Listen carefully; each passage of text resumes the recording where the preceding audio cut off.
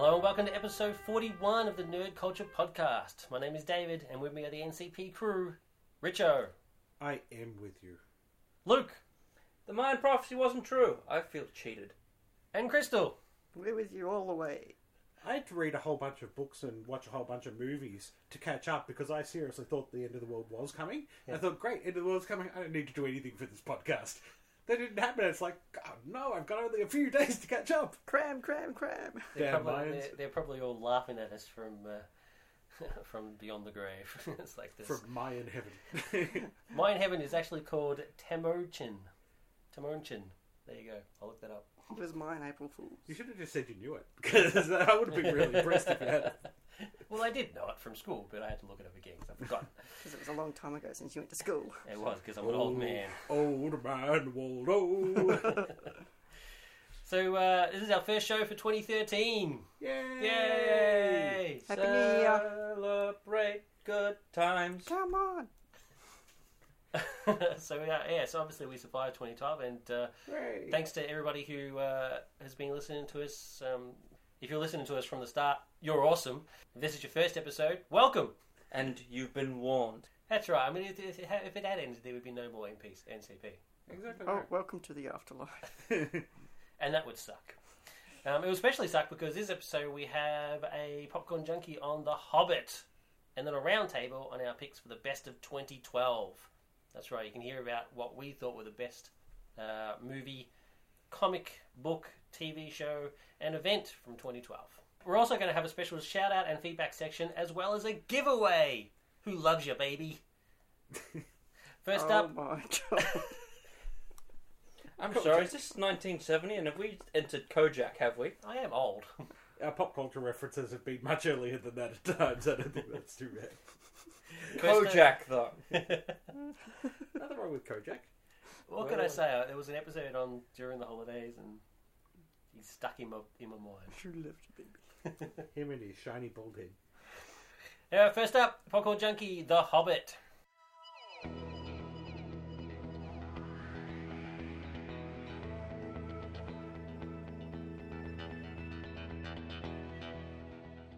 Okay, so The Hobbit is the prequel. You'd class the films as a prequel, but technically Lord of the Rings, the book Lord of the Rings, is a sequel to The Hobbit. This is a prequel, though. Yeah. And I'll go through that actually when we do the review itself, but it is a prequel. Yeah, it definitely is a prequel. It's first of planned 3 films. They've stretched the Hobbit novel out by including the appendices, some of the appendices stuff as well. So this one's titled An Unexpected Journey. Once again, it's directed by Peter Jackson. It's written by Fran Welsh, Philippa Boyens, Peter Jackson, and also Guillermo del Toro. Yeah, del Toro's in there as well because he was going to actually direct. And he's listed as a creative consultant on the credits. Quick question. So did they not shoot all 3 together like they did for The Lord of the Rings? I don't believe so. No. Okay. Yeah, they've done most of the principal photography, but there is still more to come.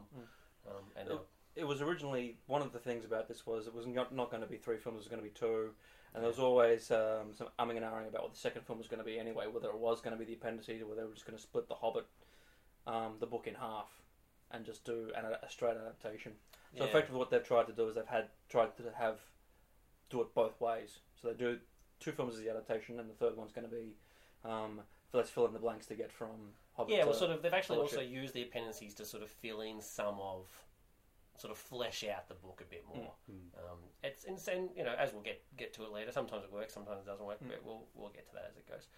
It's really only important for people who have read the appendices, really. Yeah. And let's face it, not that many people would. I mean, you get your die-hard people, but just your general average moviegoer who saw Lord of the Rings and thinks, oh, I'll go see The Hobbit, they're not going to have any clue. Yeah. And, for them it'll work, because they'll be like, hey, this is all cool. It stars Martin Freeman as Bilbo, young Bilbo. Ian McKellen returns as Gandalf, mainly because he said I didn't want anybody else to play him, Fair enough. which is pretty cool. No one would want anyone else to play him. Yeah, well, let's face it. Anybody who tried to would just be kidding themselves. Richard Armitage, who my wife thinks is pretty cute, as Thorin. Do you think he's really cute in dwarf form, or is it just in regular form? And it's also got a whole heap of other people, some people returning from the original trilogies, like Hugo Weaving returning as Elrond. But it also got a whole bunch of excellent actors as the dwarves. Brett McKenzie, Yeah. not a dwarf, an elf, but special mention. Yeah, Brett shows up as his elf character. And that was one of the, because as soon as he comes out, I just go, I know who that is, and I know exactly why he's in, because he's become really popular. Yeah. I kind of like this, but at the same time, who are we kidding? Nah, I thought it was cool. I mean, yeah, there's no denying. I didn't realise who he there was at purely first. for the fanboys. Yeah. And more importantly, the fangirls. But it was alright. I'll let it go. Doesn't really matter. It came out in Australia December 26 and is currently number one at the box office by a large margin. Well, it's pretty much number one at the box office all around the world at the moment by a large margin. It's huge. It's doing great stuff. Okay, so for those of you who haven't read the book or don't know anything about the story, The Hobbit is basically the story as told in Lord of the Rings. How Bilbo has the One Ring, how he got the One Ring. The Dwarven kingdom of Erebor has been taken over by the great dragon Smaug, and all the dwarves have basically now become homeless. So 60 years later, a group of them band together to try and retake Erebor. And Bilbo goes along as their thief, and of course then gets the ring. That's basically it in a nutshell. Actors. I for one think the cast are all excellent. You know, with people like Hugo Weaving, Kate Blanchett, Christopher Lee, Ian McKellen, you know, we already knew that they were going to be awesome because basically they were awesome in Lord of the Rings. I thought Martin Freeman did a really excellent job. Very sort of sympathetic character. You know, I was really into his performance and into his journey. Plus, I mean, I can understand how he might get from him to Ian Holm later on. I have to disagree. I think Hugo Weaving and Kate Blanchett played it really over the top in Lord of the Rings. I thought they overplayed it. However, I think they did a better job in The Hobbit. Interesting. Okay. I also think it wasn't until I saw the picture that old Bilbo pulls out of young Bilbo that I thought Martin Freeman. Oh yeah, that's a good choice. Yeah, fair call. Cool. Okay, I disagree with Kate Blanchett and Hugo Weaving. I think they're pretty good in both. But the Martin Freeman thing, as Bilbo, I like the choice of actor. I kind of felt like he was just playing himself a little bit. And it doesn't help that you've got Ian Holm having played Bilbo originally, and Ian Holm, who's not, whilst he's not chameleonic, I'd never get the sense that I'm just watching Ian Holm perform. I get the sense that he's, trying to create a character and go from there. Whereas, whilst I like Martin Freeman, don't get me wrong, I just felt like instead of seeing Bilbo, the character sort of felt like I was seeing Bilbo as played by Martin Freeman. He does the no. bumbling Englishman very well. No, disagree. I think his performance here is completely different to the last thing I'd seen him in, which was Sherlock. That's true. That's true. He seemed a lot older in Sherlock, didn't he? Yeah, and I just Good don't... I actually felt that he was Bilbo quite well. I thought it was very different to, say, his performance in things like The Office. What he has here is a naivety and an awe and wonder that I don't think he has in those other roles. It did seem a little bit like what if Arthur Dent was a Hobbit. Yeah, that's exactly what I agree with. But couldn't you say then the similarities there, though, are also in the characters? Yeah. Both Arthur and Bilbo, Arthur in Hitchhikers and Bilbo, they're taken out of the comfort of the environment that they are quite content to be in and placed into something both dangerous and fantastic. Maybe it's just the similarities in those two characters is what draws the comparisons, not so much the performance itself. I don't actually give mention to Richard Armitage. Yeah. I think his performance is fantastic and is I think the standout performance in the film. Yeah, Theron's awesome. And also probably because it was unexpected, because I hadn't really encountered Richard Armitage before, and obviously the character is new to the Lord of the Rings films. So I didn't really have any expectation, whereas with somebody like Gandalf, for example, I was pretty much guaranteed to get an awesome performance. Yeah. So I thought he was a real standout performance. Fantastic. Production. It's the usual high standard. Weta Workshop set the bar pretty high with Lord of the Rings. And it's got to be slightly different in that The Hobbit is a slightly different beast to Lord of the Rings. It's not as intricate, the story, but to keep the continuity going, they've sort of make sure that the standard's pretty high, and they match it.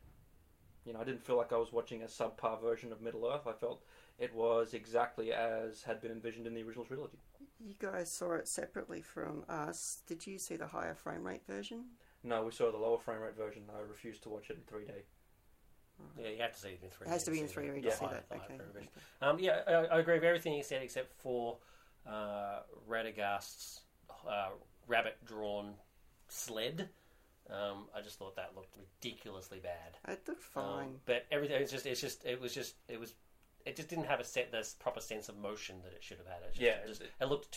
It looked animated. But could that be because it's also designed for the 3D, focusing more on how it should be moving when it's coming right at? Maybe, I don't know, but if you've got a 2D, if you're going to release 2D and 3D, then you should focus on what it's going to look like in both, not just in one.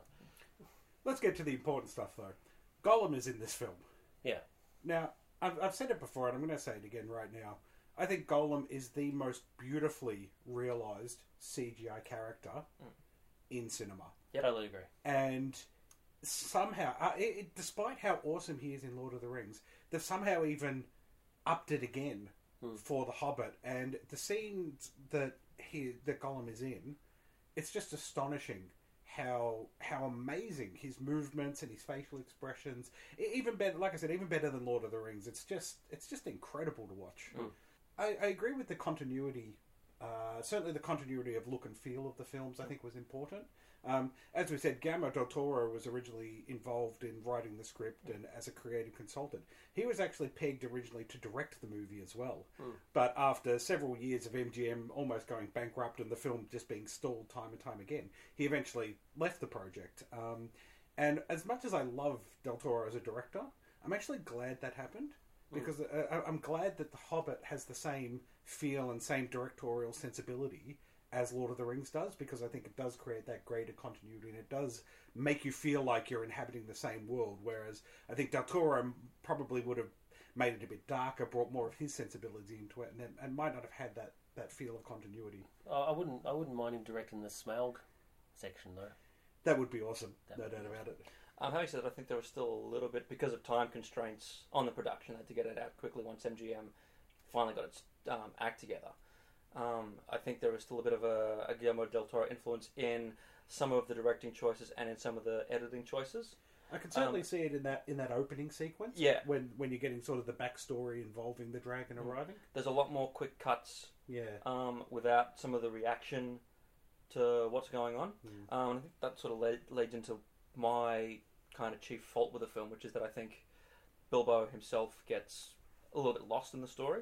Whereas in the original trilogy, the focus was kept quite strongly on what Frodo was doing, and certainly on the ring itself as being the influence. Here, Bilbo gets sidetracked quite often by what Thorin and Gandalf are doing, to the point where it sometimes feels like it's Thorin and Gandalf's film, as opposed to Bilbo's story, which doesn't come into it really until the second half of this film. And once it does, it actually becomes quite an involving story, particularly with the introduction or the reintroduction of Gollum. It's the best scene in the book.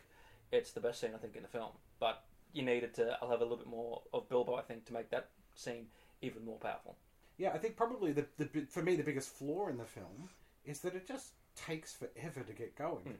Like there's a whole sequence of them just sitting there eating and waiting and waiting and eating and waiting and singing and singing, and it's like, but when the actual quest starts, from that point onwards, I was quite captivated with the story, but it just took too long to get to the actual beginning of the quest, and the setup wasn't really setting all that much up that I didn't actually get once the quest started anyway. So I have to strongly disagree. I enjoyed the whole film, including the start, and I just liked I liked visiting with the dwarves, and I liked the eating scene.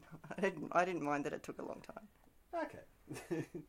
The question I got is, for those of you who've read the books, how do you reckon it actually stacks up as an interpretation of the book? I think it's much better than the book. I only ever read the book once, maybe twice. I never got into it as much as The Lord of the Rings. I only sort of read it because it was within that world. But the book itself was aimed at children. Yeah, and that's a good point. Because I just want to touch on this. A lot of the criticism seems to be it's not as good as Lord of the Rings, or it's not like Lord of the Rings. But the Hobbit isn't the same type of book. It is, as Crystal said, it's a kid's book. And I just wanted to know what... I think that criticism is only being said by people who have never read the book. that's. I mean, I'm not trying to be elitist. I don't even like the book. Yeah, I only read the book because I read Lord of the Rings. But I think I definitely think that's the only people who are saying that who haven't actually read the book because they didn't know what to expect. Yeah, oh, that's right. They're expecting the grand epicness of Lord of the Rings, which is huge and it's in your face. I mean, The Hobbit is written for children and is meant to be light-hearted adventure. And that's what you get. Cool. I mean, that's why you get songs. That's why they cut out Legolas's poetry and rubbish from the Lord of the Rings films. It just didn't fit the epic nature of it. That's why I think the films are better than the Lord of the Rings films are better than the books, because they cut all that rubbish out. So, final thoughts, ratings. Well, I found this thoroughly entertaining once it got started. Yeah, just a really good adventure story. I give it 4 looks. Also entertained. Big Rings fan, both of the books and of the original trilogy, and a fan of the book upon which The Hobbit is based upon as well. 3.5 looks. I'm not quite sure if they can stretch all this out to 3 films, but I will certainly be along for the ride. I thoroughly enjoyed every moment of this film. It's not often I see a film where I don't have a little bit of criticism about it, but honestly can't think of anything at this stage. Maybe after a while, after the novelty's worn off, I might be able to see something, but at this stage I'm giving it 5 looks. Wow. I enjoyed it as well. I mean, we saw it in gold class, so it helped that I had a recliner seat in case I fell asleep at some point. It's the like Richo said, it does take a long time to start up, and the song, I couldn't stand the songs. Sorry to interrupt, but I actually think I enjoyed your reaction to the song more than the song itself. This is ridiculous. So I was going to say, you thought you were going to fall asleep during this? I seriously thought I was going to fall asleep. 3 hours, and we saw the 10 o'clock session, and I was like, oh my god. But yeah, it does take a while to get off. But I really, really enjoyed the fact that it was still a PG sort of film. You know what I mean? It was a film for the whole family to enjoy, and there were kids there and they didn't stir once. 3 hours, and they were totally engrossed, and that's awesome. My favourite scene, the Gollum scene is awesome. My favourite scene is definitely the escape from the Goblin City. I just thought that was just unbelievable in terms of just action and cinematography. It was just magnificent stuff. So I give it 3.5 looks. Coming up next, NCP Cruise Best of 2012. We're knights of the round table, we dance whenever we're able. We do routines, we call the scenes, with footwork impeccable. We dine well here in Camelot, we eat ham and jam and spam a lot. I guess at the moment you've all been waiting for NCP's Best of 2012. The things, the film, book, TV, comic and event of 2012 that we thought were the standouts. And because we thought it, therefore it's true. We're going to start with Best Film and take it away, Richo. The absolute best film that I saw last year, and I think actually by a fair margin as well, is an Iranian film called A Separation. It deals with a couple who arguing over a decision whether or not to move overseas. The husband in the relationship wants to stay because he's looking after his father who has Alzheimer's. The wife wants a divorce so that she can take the daughter away because she thinks there are greater opportunities outside of the country. Unfortunately, they become embroiled in a particularly nasty legal matter when the husband is accused of striking the nurse that looks after his father, striking the nurse and causing her to lose her baby. This is an incredibly powerful and moving movie, and it's just incredible performances, incredible story. It absolutely blew me away, and like I said, by a far margin, I think the best film I've seen this year. Awesome. Luke? I'm going to take a different track, although I do agree A Separation is a very good film, and people should see it. It was the winner of Best Academy Award, I believe. Best Foreign Picture. Best Foreign Picture, yep. I'm going to take a different track and go to the sort of more popular end, and I'm going to choose Dredd. No one would have seen it because it did get a wide release and is one of the biggest box office flops of the year. But it's actually one of the biggest. It's one of the biggest box office flops that's been given high praise critically, which is amazing for a comic book film. Of all the big over-the-top action stuff, all the big comic book stuff like the Avengers and Dark Knight, I think this is the one that stands out. I was entertained right from the start. I am a Judge Dredd fan myself. not of the original film with Sylvester Stallone, should be pointed out, but of the comic. And this just makes the Sylvester Stallone film almost a footnote in the pages of cinema history. Carl Urban is terrific. Olivia Thirlby, who plays Judge Anderson, is terrific as well. I believe that this was Mega City 1, even though it wasn't quite the Mega City 1 of the comics. I still believe that it was a strange world in this strange land. I liked seeing the influences. This could have been made in the 80s, and I thought it actually stood up quite well. An entertaining story with some nice moments and some good characters. Awesome. Kristen? It was a toss-up for me. I was waiting until we saw The Hobbit before I made my final decision. So up until then, it was going to be Looper, because that was the best science fiction film I'd seen for a while. But The Hobbit came along and eclipsed Looper. I won't talk too much about The Hobbit because we've just reviewed it in great detail. But that's my pick for 2012. And we did see it on the last day of 2012, so Still counts as 2012. Well, it came out in 2012 anyway, so that's yeah. fine. Cool. Well, I'm going to go with the Avengers. I want to sort of change sort of my review style. So when we do reviews, we talk about the actors and the production and all that sort of stuff and how they sort of work as films. But I'm sort of finding more and more that I really just want to see good films and films that I actually enjoy seeing, like for instance Dredd, which I enjoyed a lot. There were still technical problems with it, but I actually just enjoyed the ride. So the Avengers for me, although yes, if you want to be picky, there were technical problems, it was just so much fun. While I was sitting there, I just had a smile on my face the entire time. At some points I was cheering, and I was just ecstatic because it was just over the top brilliance. So that's why I'm going to go with the Avengers, because it was just a heap of fun. Okay, so let's move on to our best book of 2012. Once again, starting with Richard. Well, we read a lot of really amazing books this year, actually, for Dust Jacket. One of the books we read was Fahrenheit 451, and as I said during my review, it's my favourite novel of all time. So, really, that's the one I've got to go with again. But, we read 1984, we read War of the Worlds, Ender's Game, I, Robot, just so many great things to choose from. But for me, Fahrenheit, best novel ever written. Fair enough. Luke? Generally, I try and choose books that have come out this year.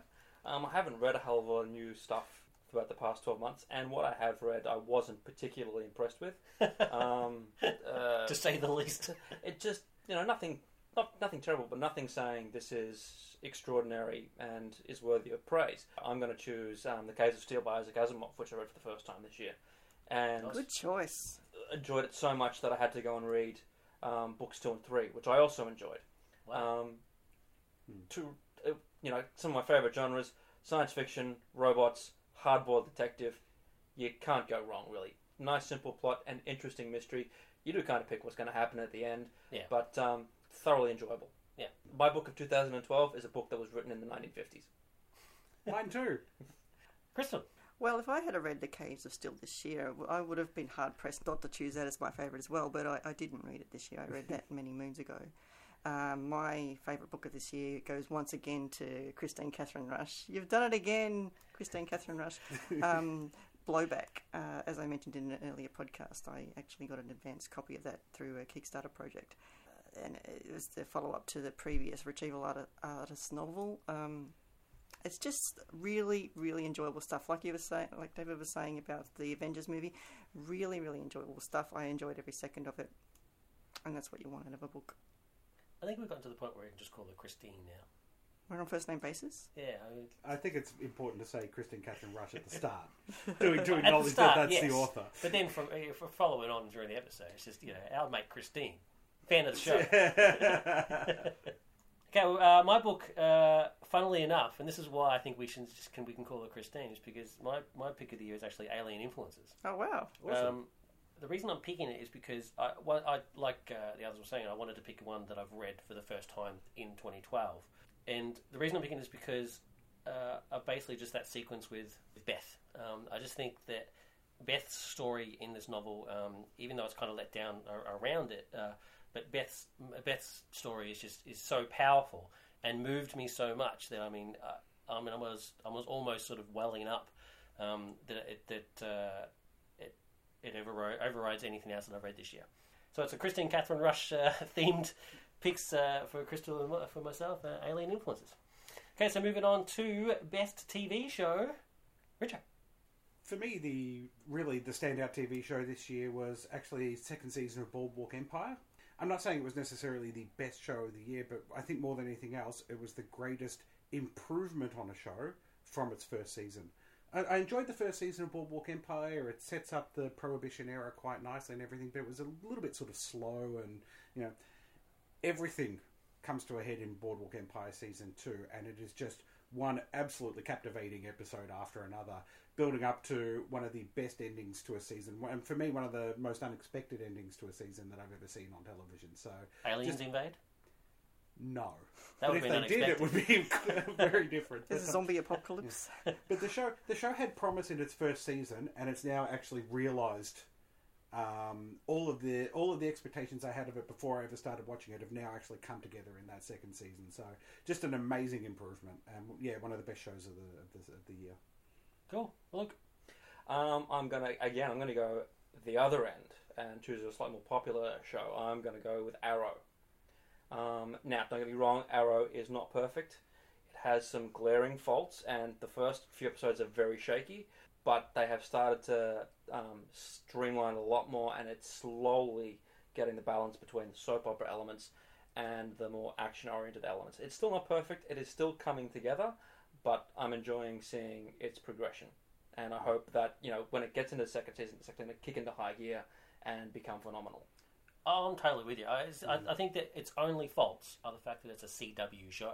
Like if those creators were on a different network, it would be a different beast, and they'd trim off all that sort of CW love triangle sort of stuff, soap opera sort of stuff. But I'm really enjoying it. Its only fault is it's awful. I'm amazed at just how quickly it's getting better. Yeah, like each episode is substantially better than the one before it. Cool. Crystal.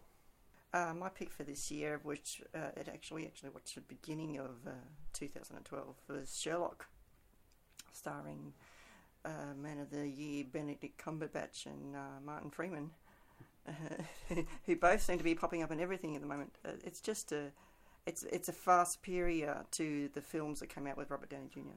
It's just a really good modern Sherlock Holmes mystery. It's as if Arthur Conan Doyle was alive in this day and age, this is what he'd be producing. Absolutely. Yeah, it's really good. Yeah, no, I Top notch. can't disagree at all with that. No. Except for the guy that plays Moriarty.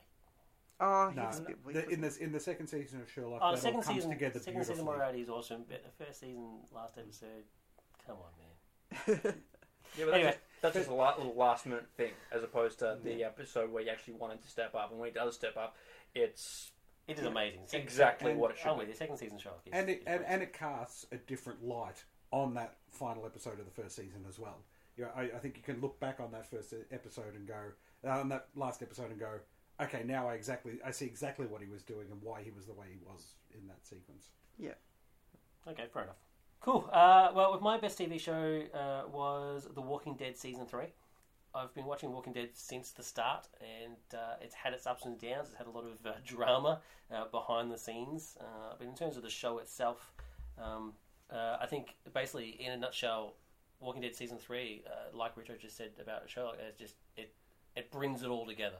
I mean, Season 3, I think, has stepped it up, not just a notch, a couple of notches, and is now basically, it's now reached the level of how good the comic used to be, because I'm actually not a fan of where the comic's going at the moment, but it's just amazing viewing, and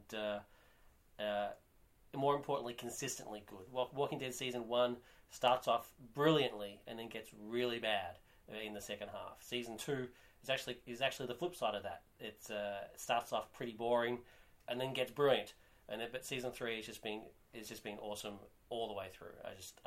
Brilliant stuff. So moving on to best comic, and that could be issue, series, miniseries, whatever. Don't care. Starting with Richard. This was actually the absolute hardest category for me. 2011 and 2012 especially have just been amazing years for comics outside of the big two, especially. I mean, we've seen the rise of Image that has just been incredible. Amazing. And there's just so many good comics to read at the moment in so many different genres that I really struggled. And I actually had Green Wake down at one point. But then I did a check and found out that Bulletproof Coffin... I read both the original Bulletproof Coffin miniseries and the Disinterred miniseries last year in trade form. Mm-hmm. It is the most bizarre and wonderful series I think I've ever read. It has that same sense of joy and wonder I got reading the very earliest Vertigo work by people like Grant Morrison.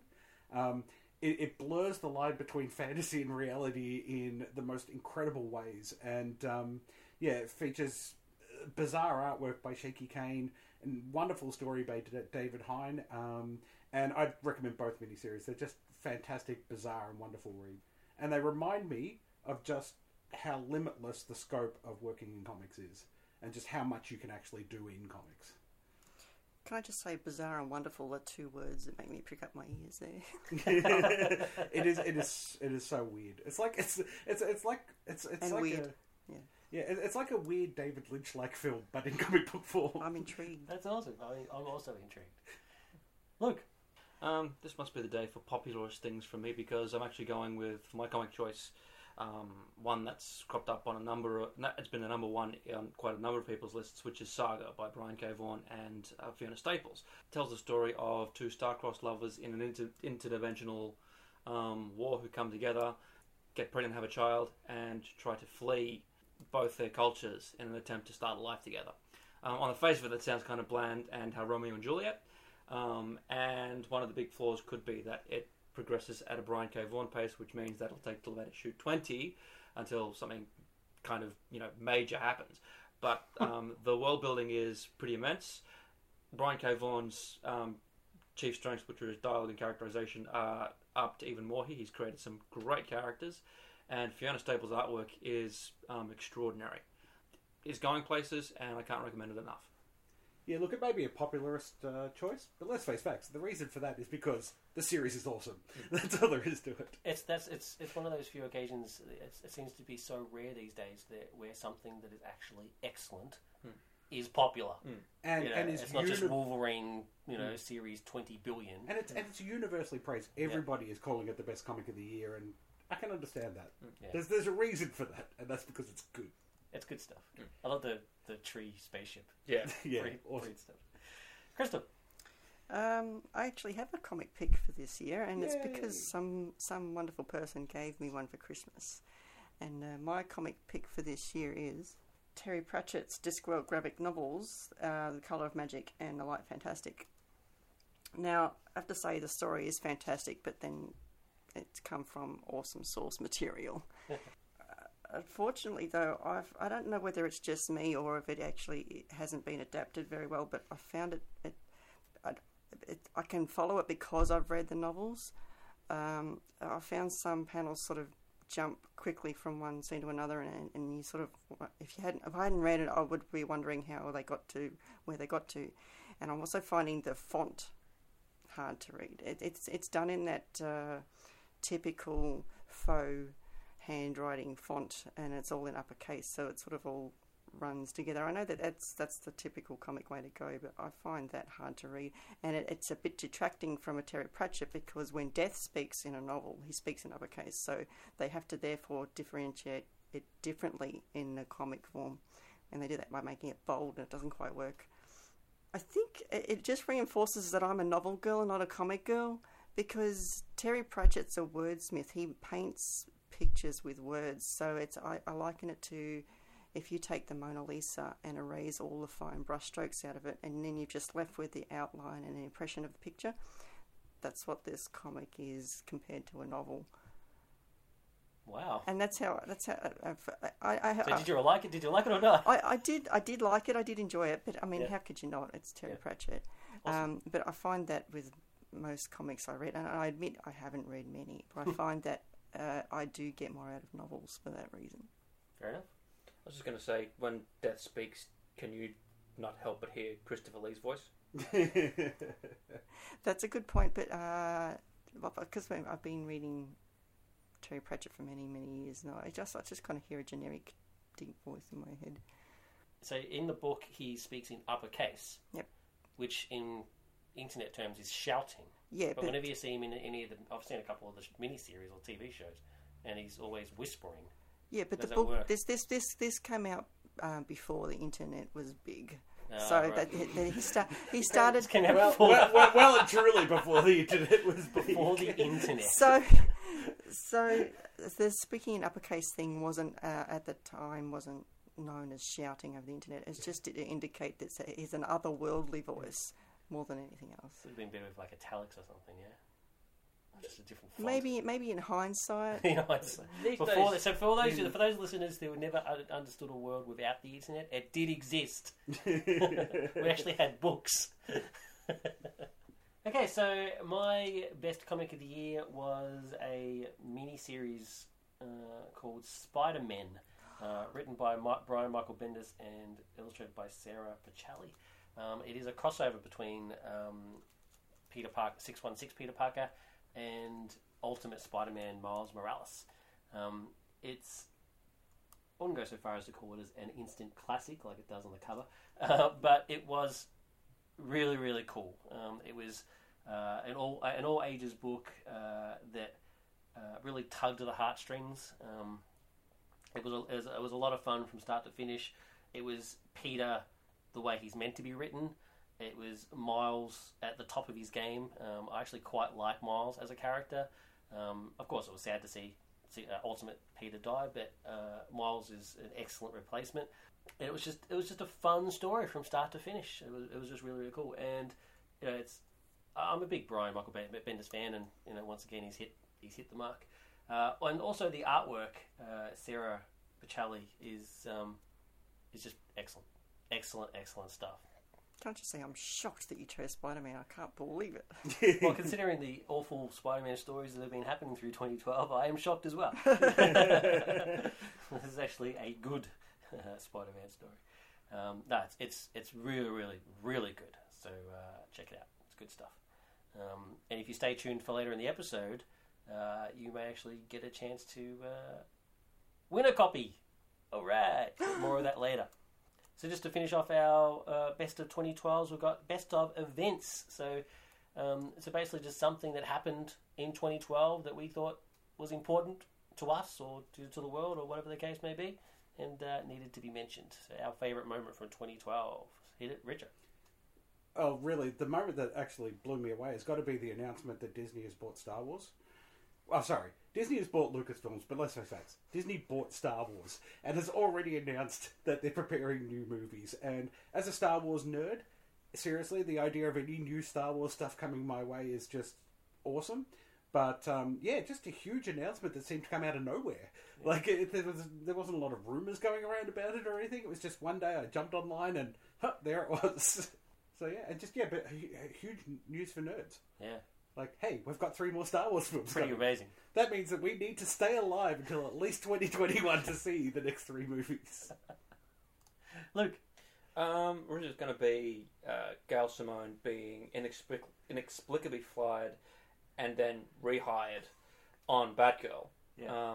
And Fired by email. Fired by email, then and rehired then everyone just went, "No, hang on, we're calling dibs on that." Yeah. Absolutely. And well done, internet. Yeah. Well done, fans, for getting that happening. The thing that I want to actually say as my event of the year is, and this is surprising because I'm actually not a fan of his work, but Mark Miller teaming up with a whole bunch of creators online, particularly female creators, to take down a rather obnoxious and quite insulting and vile online bully. This is a man who'd been making some rather disgusting claims and insults, particularly towards female creators. And Mark Miller just said, "No, this is not on. Send me some info about the guy, and we'll get the police and some lawyers involved to actually." And from what I can understand, they haven't given details away for obvious legal reasons. But from what I can tell, they've actually taken some action to sort of stop him. Yeah, it was Miller actually hired a private detective. Yeah. Who tracked this guy down and then gave the information to the authorities. And good for him, because the stuff that this guy's written is vile. I mean, we cannot repeat it on the show. It's Yeah, that no, disgusting. it's- And we're actually not even going to repeat P's name. No. He doesn't deserve it. Well, So it's Mark Miller said, don't repeat his name for the Yeah. legal reasons, and according to those wishes, because I hope this guy does get taken down, and we're not going to. But yeah, I thought it was some very vile remarks, and good on everyone, particularly Mark Miller, for actually taking some action. I just this internet anonymity the internet allows that lets people just say this horrible, terrible crap just really gets me. It's like, I mean, just Amazing Spider-Man 700 came out, and although I'm not a fan, which you can check out on the website, I didn't like it. It was terrible. But what's been happening on Twitter to Dan Slott? I mean, I'm not a fan of the man's work, but I don't want the man dead. Yeah. I mean, he's actually had really quite horrible death threats. And not just the usual, just burn in a fire, Slott, you suck. It's just been really horrible against him and his family, just because he's killed off a fictional character that happens to be a favourite of people. It just really drives me mad. I can't stand it. Let's get Mark Miller on the case. Here's the fantasy that you've all created, Yeah. and here's how things operate in the real world. Yeah, I mean, there's nothing wrong. I didn't like the issue. I didn't like what happened. I don't like Dan Slott as a writer. I don't want the man dead. I just don't want him writing Spider-Man. Yeah. That's as simple as that. I mean, there's threats against anybody, male or female, is a disgrace, and Mark Miller should get on the case. Yeah. Sorry about that. Crystal. On a happier note, my favourite event of 2012 is more of a personal thing than anything that's happened in the wider world. For our first wedding anniversary, David surprised me with a trip to Auckland. I knew we were planning to go away because I'd been told to take the week off work, so I knew that was happening. But I figured it would be a local little B&B somewhere. But then I was surprised with airline tickets to Auckland. And I'm glad I told you too. I was actually going to keep it a complete surprise until that morning, and then we get in a taxi and drive there. Yes. I'm glad I told you about it because I got the dates and times wrong. Yeah. So if I hadn't told you, we would have been there on the wrong day.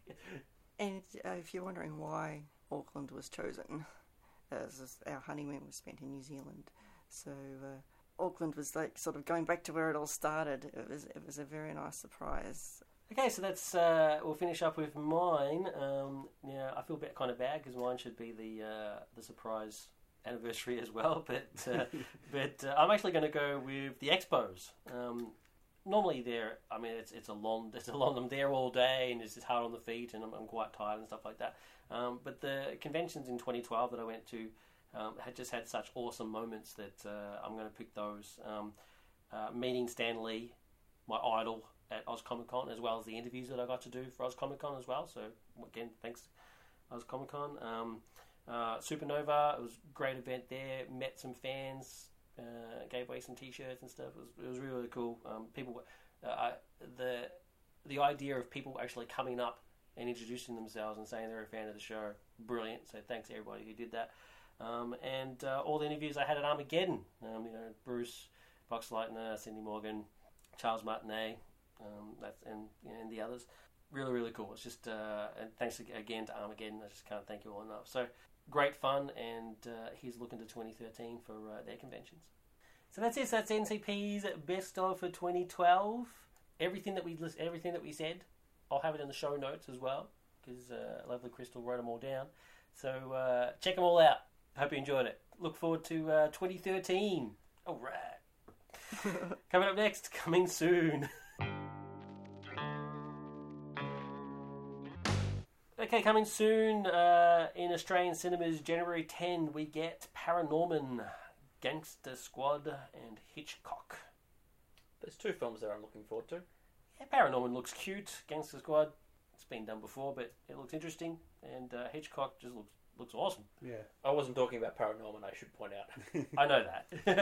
But that's all right. I don't know Paranorman. I have no interest in Gangster Squad, but Hitchcock looks good. Yeah, cool. And then the following week on January 17, I do need to point out this is when Australia gets them, because America's already got it. Django Unchained, The Guilt Trip, and The Impossible. Django Unchained, of course, Quentin Tarantino's next film, and it's been getting some pretty impressive reviews, and I'm really looking forward to it. Well, hopefully, if Tarantino can actually rein in his excesses, we might actually get a good film from him again. Yeah, Fingers crossed. I've been bitten the last couple of films, so I'm looking forward to it. I'm really looking forward to it, but it's a wait and see for me. Oh, Tarantino is an excellent filmmaker. I just, because I'm not a big fan of violence or gore, they're not really the films for me. Inglourious Bastards, not for you. And the Guilt Trip just looks like your typical rubbish. Typical Guilt Trip. Yeah, and I actually don't even know what The Impossible is about. The Impossible is about the tsunami. It's got that's right, Naomi yeah. Watts and Ewan McGregor in it. Yep, that's right. That's the trailer that Could tells go, the whole could go film. either way. It could go either way. I mean, two good actors. So Yeah, we'll see how it The goes. trailer that tells the whole story. yeah, pretty Yep. much. That's it for coming soon. So now I just want to have a special shout out to some people who have been kind enough to contact us.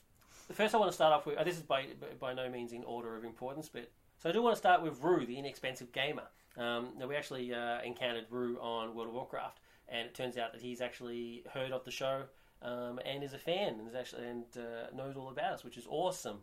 And he was really cool dude, and even so went so far as to plug us on his show. So he actually has a video podcast sort of thing on YouTube and on Twitch TV. I'll give you the proper addresses, and they'll be in the show notes as well. But he gives us an awesome plug at the end of one of his episodes. Really funny stuff. He's a great guy. I really recommend that you check out his stuff. His addresses are youtube.com /user/inexpensive gamer and twitch.tv /inexpensive gamer. So he does game reviews and stuff like that. I also want to do a plug for Digital Psycho Games. Stephen Pastic and a group of friends from Melbourne. It's also, once again, it's game reviews, and it's on YouTube. They contacted us saying that they were fans of the show, and mainly because Mick Credible told them about us. So check them out as well, Digital Psycho Games. We also had a few Facebook followers and comments, and this is just a handful. It's been really good. So once again, not in order of importance, but we've got Greedy Smurf, Ben McCready, and Pat McNamara, just to name a few. Greedy Smurf follows us? Yeah, Greedy Smurf. That's pretty cool. Follows us. He was awesome. He also commented on the website page as well, on my Spider-Man editorial, my nerd rage on Amazing Spider-Man 700. Does he know Papa Smurf? He probably does, but he probably wishes he knew Smurfette more than anything else, because she's hot. Given that she's the only female Smurf, I'm sure all the Smurfs were thinking that as well. Created by Gargamel.